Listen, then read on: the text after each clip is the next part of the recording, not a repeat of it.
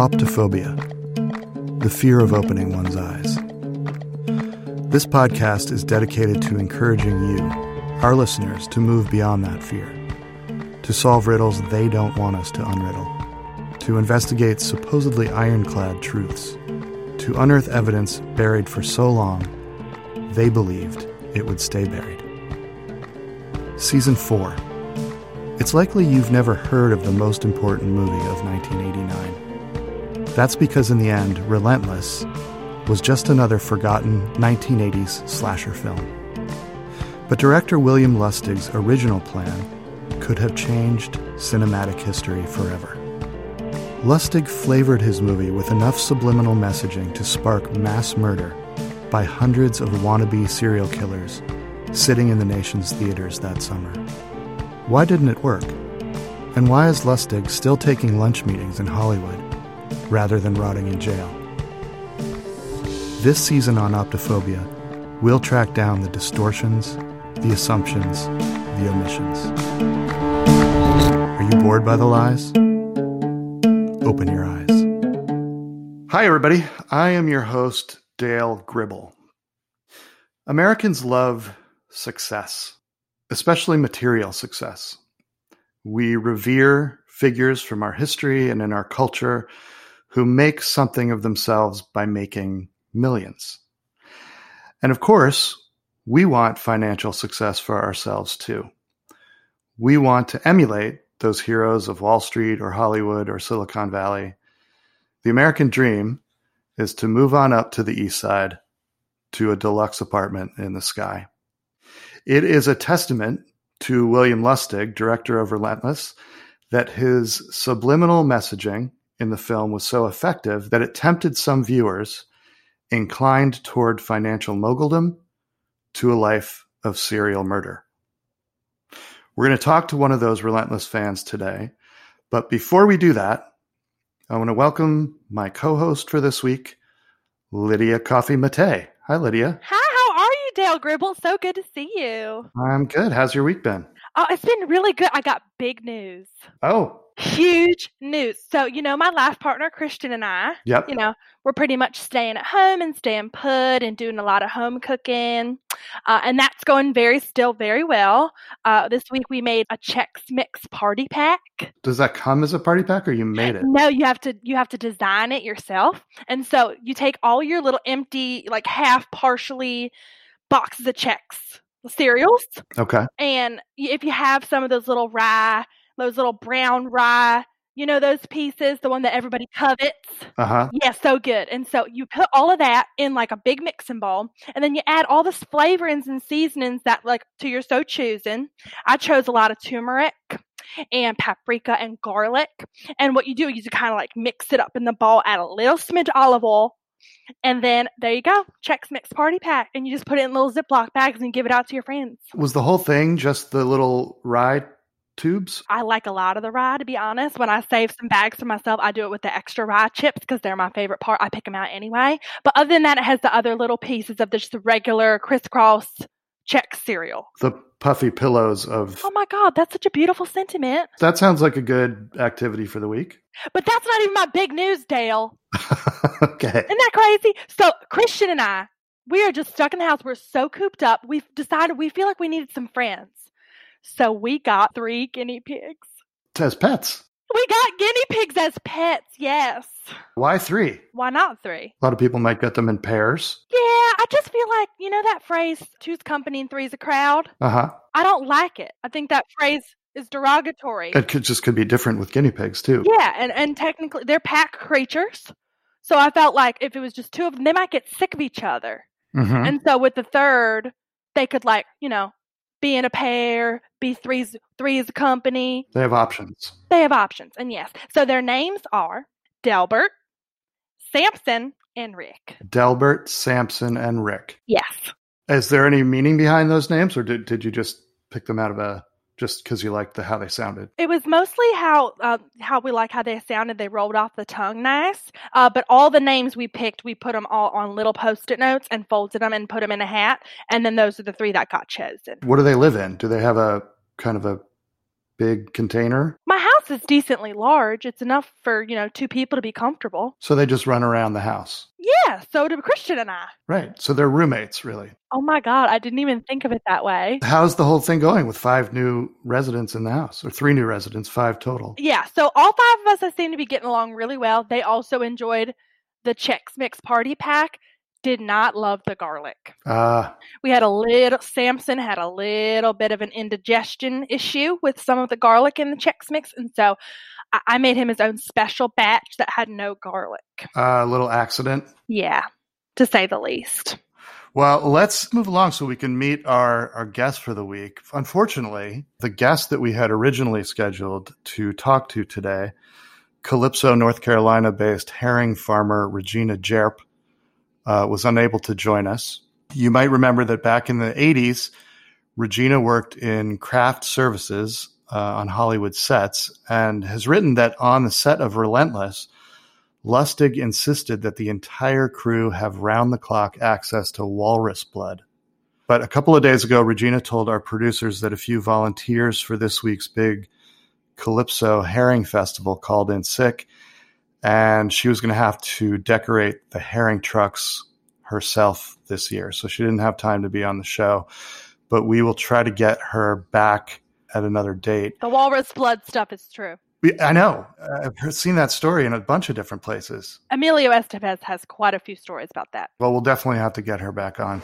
So we got very lucky. At the very last minute, our producers were able to snag an interview with a great guest joining us from his home in Washington, D.C. Lance Bloomberg is with us. Welcome to Optophobia, Lance. Oh, thank you. Thank you for having me, Dale and Lydia. Thank you both for having me. Of course. It's an honor to have you. Can you tell us a little bit about yourself and what you do for a living in Washington? Oh, well, as you have stated, Dale, my name is Lance, and I am a resident of Washington, D.C., though it is a transient area. I am born and raised in D.C., though many cannot tell by my accent. I do enjoy living in D.C. It is a hub of government, and it has a very specific culture. And if you are into finance as I am, it's a wonderful place to reside. Yeah, so I knew that you were a financial analyst. Did you grow up interested in money or organizing money or making money for yourself and other people? Well, I did not have an innate interest in finance when I was growing up, but my father was very strict, and he literally beat finance into me. He would drill me constantly on math and accounting problems, and if I got incorrect answers, he would make me do wall sits for extended periods of time. So not only am I a financial analyst, but my quads and core are extremely strong. That's so funny you say that, because when I was growing up, my daddy had one of those finance books for dummies. You know, that whole series? Yes. But whenever I was in trouble, because I had a nasty habit of sneaking out, and so whenever I did that, my daddy, he would grab, particularly that book, it was his favorite. And because it was larger in size, it was like, it had good heaviness. And so he would take that and give me just a little pop with that one. It beat India in a good way, I'm responsible. I got a savings account and everything. What do you say, little pop? How would you define that? Like, you have the book in your hand and you just like, your hand doesn't go back any further than just the regular posture in front of your body. And then you just go pop. Oh, so more like a love tap. Oh, yeah. Okay. Because Lance, your point was that your father actually beat you with money. Yes, he would beat me with any mathematical or financial instruments. He would hurl calculators at me. We actually had an abacus in the house, and he literally hit me in the face with an abacus because very early on, he was teaching me financial theory and teaching me the equity markets, and I failed to predict, a market swing on a particular equity, and he hit me in the face with an abacus. Did you get it right the next time? Oh, yes. I never got it wrong. Okay. Never again. So it's interesting that he had a sort of a symbolic way of punishing you. Like it was always with money or math related instruments. He always had some reason for using whatever tool he was about to hit you with. Hindsight being 2020, as an adult Monday morning quarterback in my entire life, I look back and see that he had to plan these things. He had to be prepared. So he had to have calculators and abaci, and he had to have all sorts of rulers and anything mathematical or financial related, coins, denominations from various countries and nations. He was always ready to, I think the term we would use now is abuse me with some sort of financial tool. Times were different back then. And I tell you, now that I'm a parent of 3, you never know what it's like to be a parent until you are one. So I guess that's the only thing I will say for your daddy, but. Amen. Amen. So Lance, as you grew up and became interested in finance yourself, was there any particular sector that you leaned toward? Was there any area of finance or any particular business that you decided to specialize in as an analyst?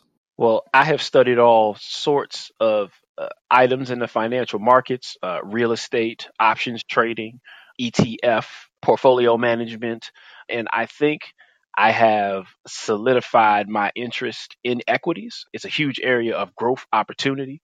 You never want to time the market.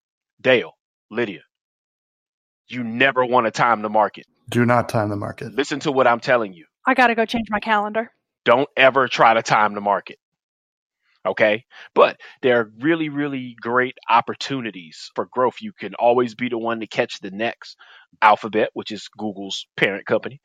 You could be the one to catch the next Apple or Tesla, and it could literally change your life, just by investing in the markets. As you moved toward finance as a young man, were there other professions that tugged at your emotions? Did you lean maybe a little bit toward other things while you eventually made your way toward financial analysis, or were you pretty self-directed and targeted at finance? There was, for a long time, Dale, I could not see anything except finance, mostly because of the treatment of my father. But then at some point, we don't have to get into the details, but my father, who is deceased now because he was attacked by a pack of rabid guinea pigs, when he died, it freed me to consider other things. I did regret that my father was deceased, and I did not have the opportunity to decease him myself.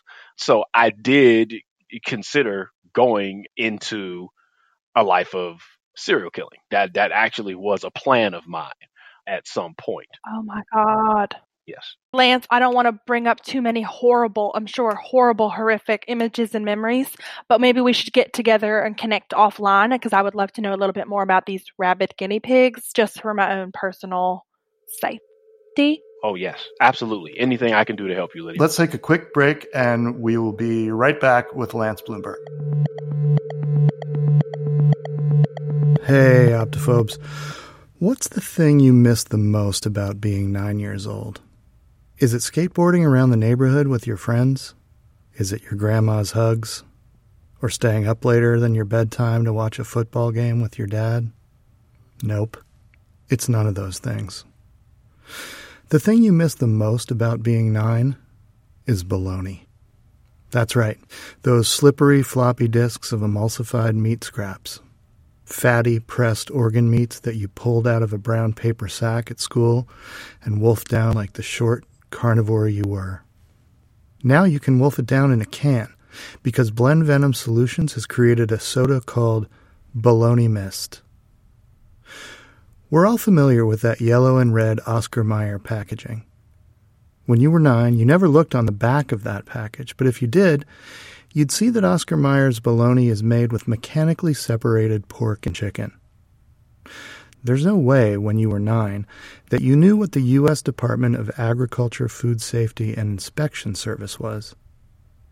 But that group of government people defines mechanically separated as, quote, a paste-like and batter-like meat product produced by forcing bones with attached edible meat under high pressure through a sieve or similar device to separate the bone from the edible meat tissue, end quote. We've flavored bologna mist with the venom of the coastal taipan, which causes headaches, vomiting, convulsions, paralysis, internal bleeding, the destruction of muscle tissue, and kidney damage. All of which we balance out by mixing it with a dollop of Miracle Whip and a refreshing splash of grapefruit tang. Blend Venom Solutions. We take away your thirst using snakes. Okay, we are back with our guest this week, Lance Blumberg. Lance, at the end of the last segment, you were talking a little bit about how you had been tempted to become a serial killer. I wonder if that is connected to Relentless, and maybe you can set the scene a little bit. Well, in 1989, I had spent a significant amount of my life focusing on finances. It's all I could see. I didn't know anything else because it was literally beaten into me. And when my father passed, well, or should I say was murdered by a pack of rabid guinea pigs, I decided that I was going to pursue some of the murderous thoughts that I had been experiencing. Because you felt as if the guinea pigs had stolen this opportunity from you? Exactly. That's exactly what occurred. Lydia, you are so observant. You and Dale both. So I saw in 1989 the movie Relentless, and I was extremely moved by the treatment that this young man had received since being a child from his father, and how he chose to deal with that by going on a murderous, very calculated murderous rampage. And as you know, I would not be able to do anything without calculating it first because my life has been spent in finance. So I just felt a lot of parallels between him and myself. And that's really what inspired me to start going down that path. Yeah, I mean, now that you mention it, the parallels are amazing. In the movie, the character played by Judd Nelson was driven to, in some way, become a serial killer because of his treatment by his father, who had been a policeman, a legendary policeman, and he was beaten by his father and eventually became a serial killer because of it. So, Lance, that's amazing that you connected in that way when you saw the movie. Yeah, I really did identify with him, and it really was inspirational. But Dale, I have to be honest with you. What started to happen was as I started to pay more attention to my impulses towards rage, I started to spend less attention on my portfolio. And my portfolio's performance started to decline. I was not selling at appropriate times during the cycle. I even tried to day trade for a little bit, which I don't think is a good idea because that's trying to time the market. And as I told you both, don't do it. Don't time the market. Don't time the market. So, yeah, my portfolio's performance really started to slip. And then I just started to ask myself a lot of questions like, yes, I could go on a murderous rampage, but what would that do to my finances? I don't think it would have a positive impact on my portfolio. So I really had to start questioning whether or not murdering people would be the right thing for me to do. So, Lance, the more and more that you talk about this, the more and more familiar it's starting to sound. At that time, just after your father's passing, and just when you were starting to have this prioritization of possibly murder over your personal and, future and finances, you watched the movie and you connected to it, and you said it impacted you. Did you happen to send a fan letter to Judd Nelson or to William Lustig? I did send many letters out. As you know, some of the best serial killers, they like to leave signatures, they like to collect trophies, and I did send a letter. It was simply signed LB. Oh my God. I used cutout letters from magazines, so no one would be able to tell that it was my handwriting. Of course, I could have just typed it on a word processor or something like that back then, but I was trying to be creative, trying to step outside of the financial box that my father had beaten me into. So yeah, I did send that letter. Yeah, so actually, as you can see right here, all the fan letters that were written, nobody wanted to keep those. And they were just going to throw them all out. All the letters that were written to Relentless, to either to Judd or Lustig or any of the producers, I was the one who maintained those. And they were just going to burn them after the movie was over. And I was like, no, like these are history. Like people really did connect to these. And there was one in particular that is signed LB and is exactly as you described. And I swear to God, everything you were saying, this one stuck with me the most. Wow.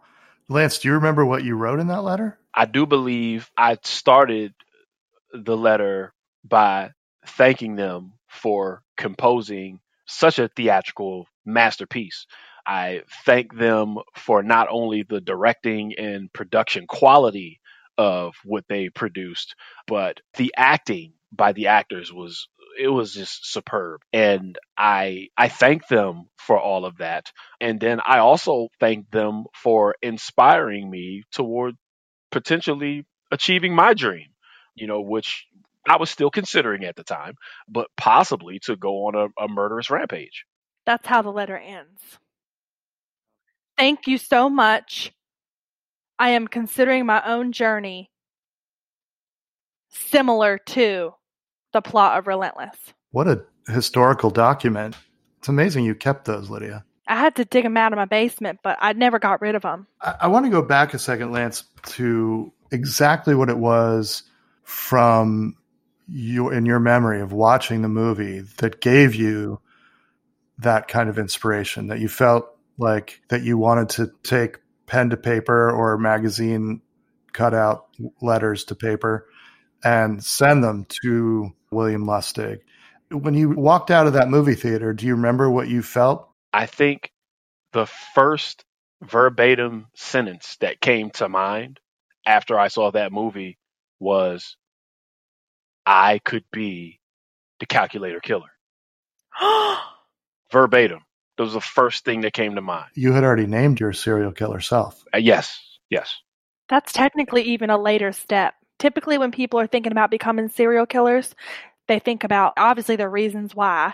Maybe they'll think about the props they use, but the name comes later. And that was the first thing that came to your mind? Whew. Well, I have a deeply analytical mind, and part of, even though you should never time the markets, I can't stress this enough, never time the markets. I think it's very important to still look forward. You have to forecast. You have to try to anticipate what will happen based some on past performance. You guys can ask me as much in-depth knowledge you want to receive about finance. I'm totally game for that. But basically, it's just being analytical. I felt like if you're going to brand yourself, you should lead name first. And then every action you take, i.e. every murder you commit, should be on brand after you do that. I mean, one of the things that stood out about Relentless was the subliminal messaging in images, in dialogue, in music. Do you remember any of that happening, or do you feel that it was truly subliminal in that you didn't notice any of it happening, but that message still got through to your psyche? Dale, I had no idea that I was being influenced in the way that I was. The messages were completely subliminal, and I think the reason why they were so completely subliminal is because this was truly a theatrical masterpiece. The subtlety that was used, they were not heavy-handed at all. And I think that's what served, for me, being a person of my background, to be so susceptible to a film of this kind. Yeah.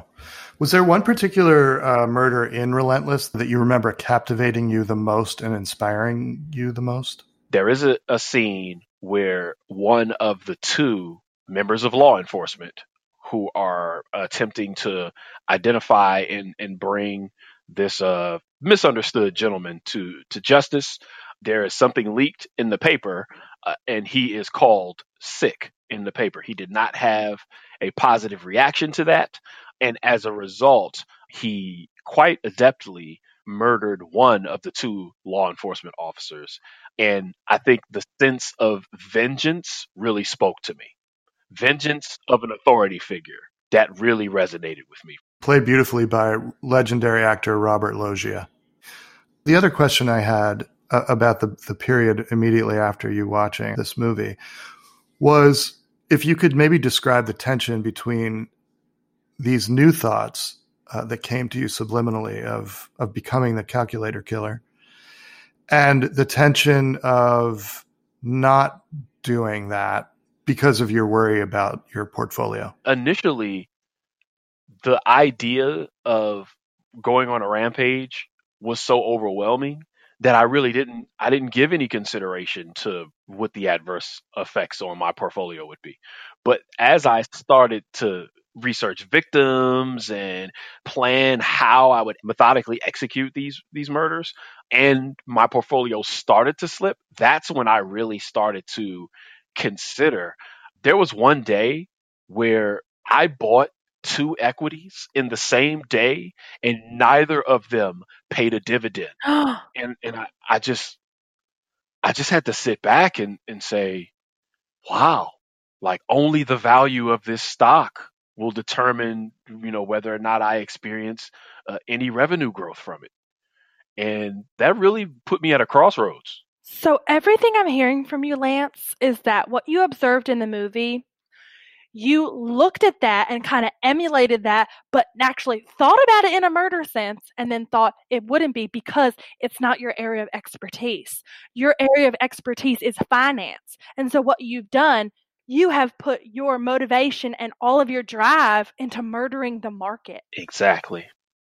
You realized your tools are different. Your tools are a calculator and a protractor and an abacus. But if you bring those and focus in on the equities and the markets, and those are the things you will be successful because that's your area of expertise. Are you feeling that at all? Indeed.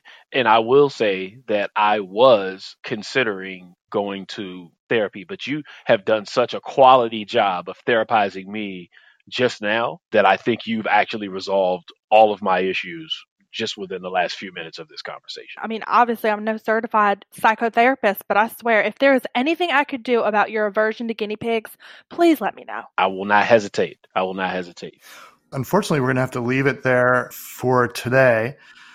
I want to thank our guest this week, Lance Blumberg. Thanks for telling your story, Lance. It was powerful. Thank you, Dale, for having me. Thank you, Lydia. And thank you to all the people who lived because I decided to stick to financial management. Hear, hear. And thank you for the free advice to not time the market. Do not time the markets. Never time the market. I will never do that again. And thank you to my co-host, as always, Lydia Coffee Mate. Please join us next week when our guest will be Bobby Ann Marsh from Tolstoy, South Dakota. Bobby Ann is a tour guide in the nearby ghost town of Whitlock's Crossing and is the president of a group of female relentless fans and failed serial killers called the Bordering on Cannibal Gals. Thank you for listening to Optophobia. I'm Dale Gribble, and I will leave you with this. Judge your friends cautiously, and only if they are horrible people.